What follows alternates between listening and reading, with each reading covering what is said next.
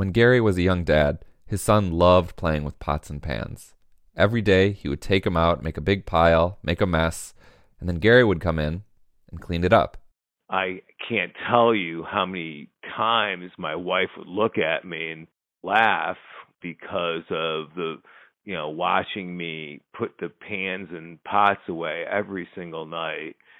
So your wife understood that it was a kind of fool's errand, but you didn't? Is that what you're saying? Yeah. I mean, she had certainly some type of EQ that gave her the ability to step back and realize that, this kid is just having a good time and let him be.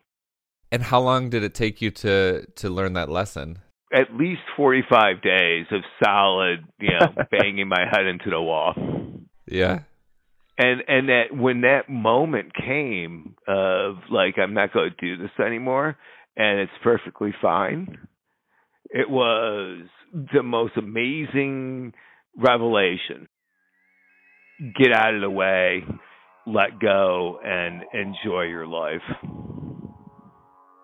It's tough to be a perfectionist in a world in which we live in. I mean, you might be able to keep that quest for perfection at some level and be able to modestly chase it, but when you put kids into your world, that chase or that desired outcome, it doesn't seem to be achievable anymore. Hi, my name is Gary Macko, and I'm a husband and a father of 3 boys. I love this story because Gary can pinpoint the moment where he internalized that lesson. Let go, you can't control everything. Perfection doesn't exist. Have you internalized that realization?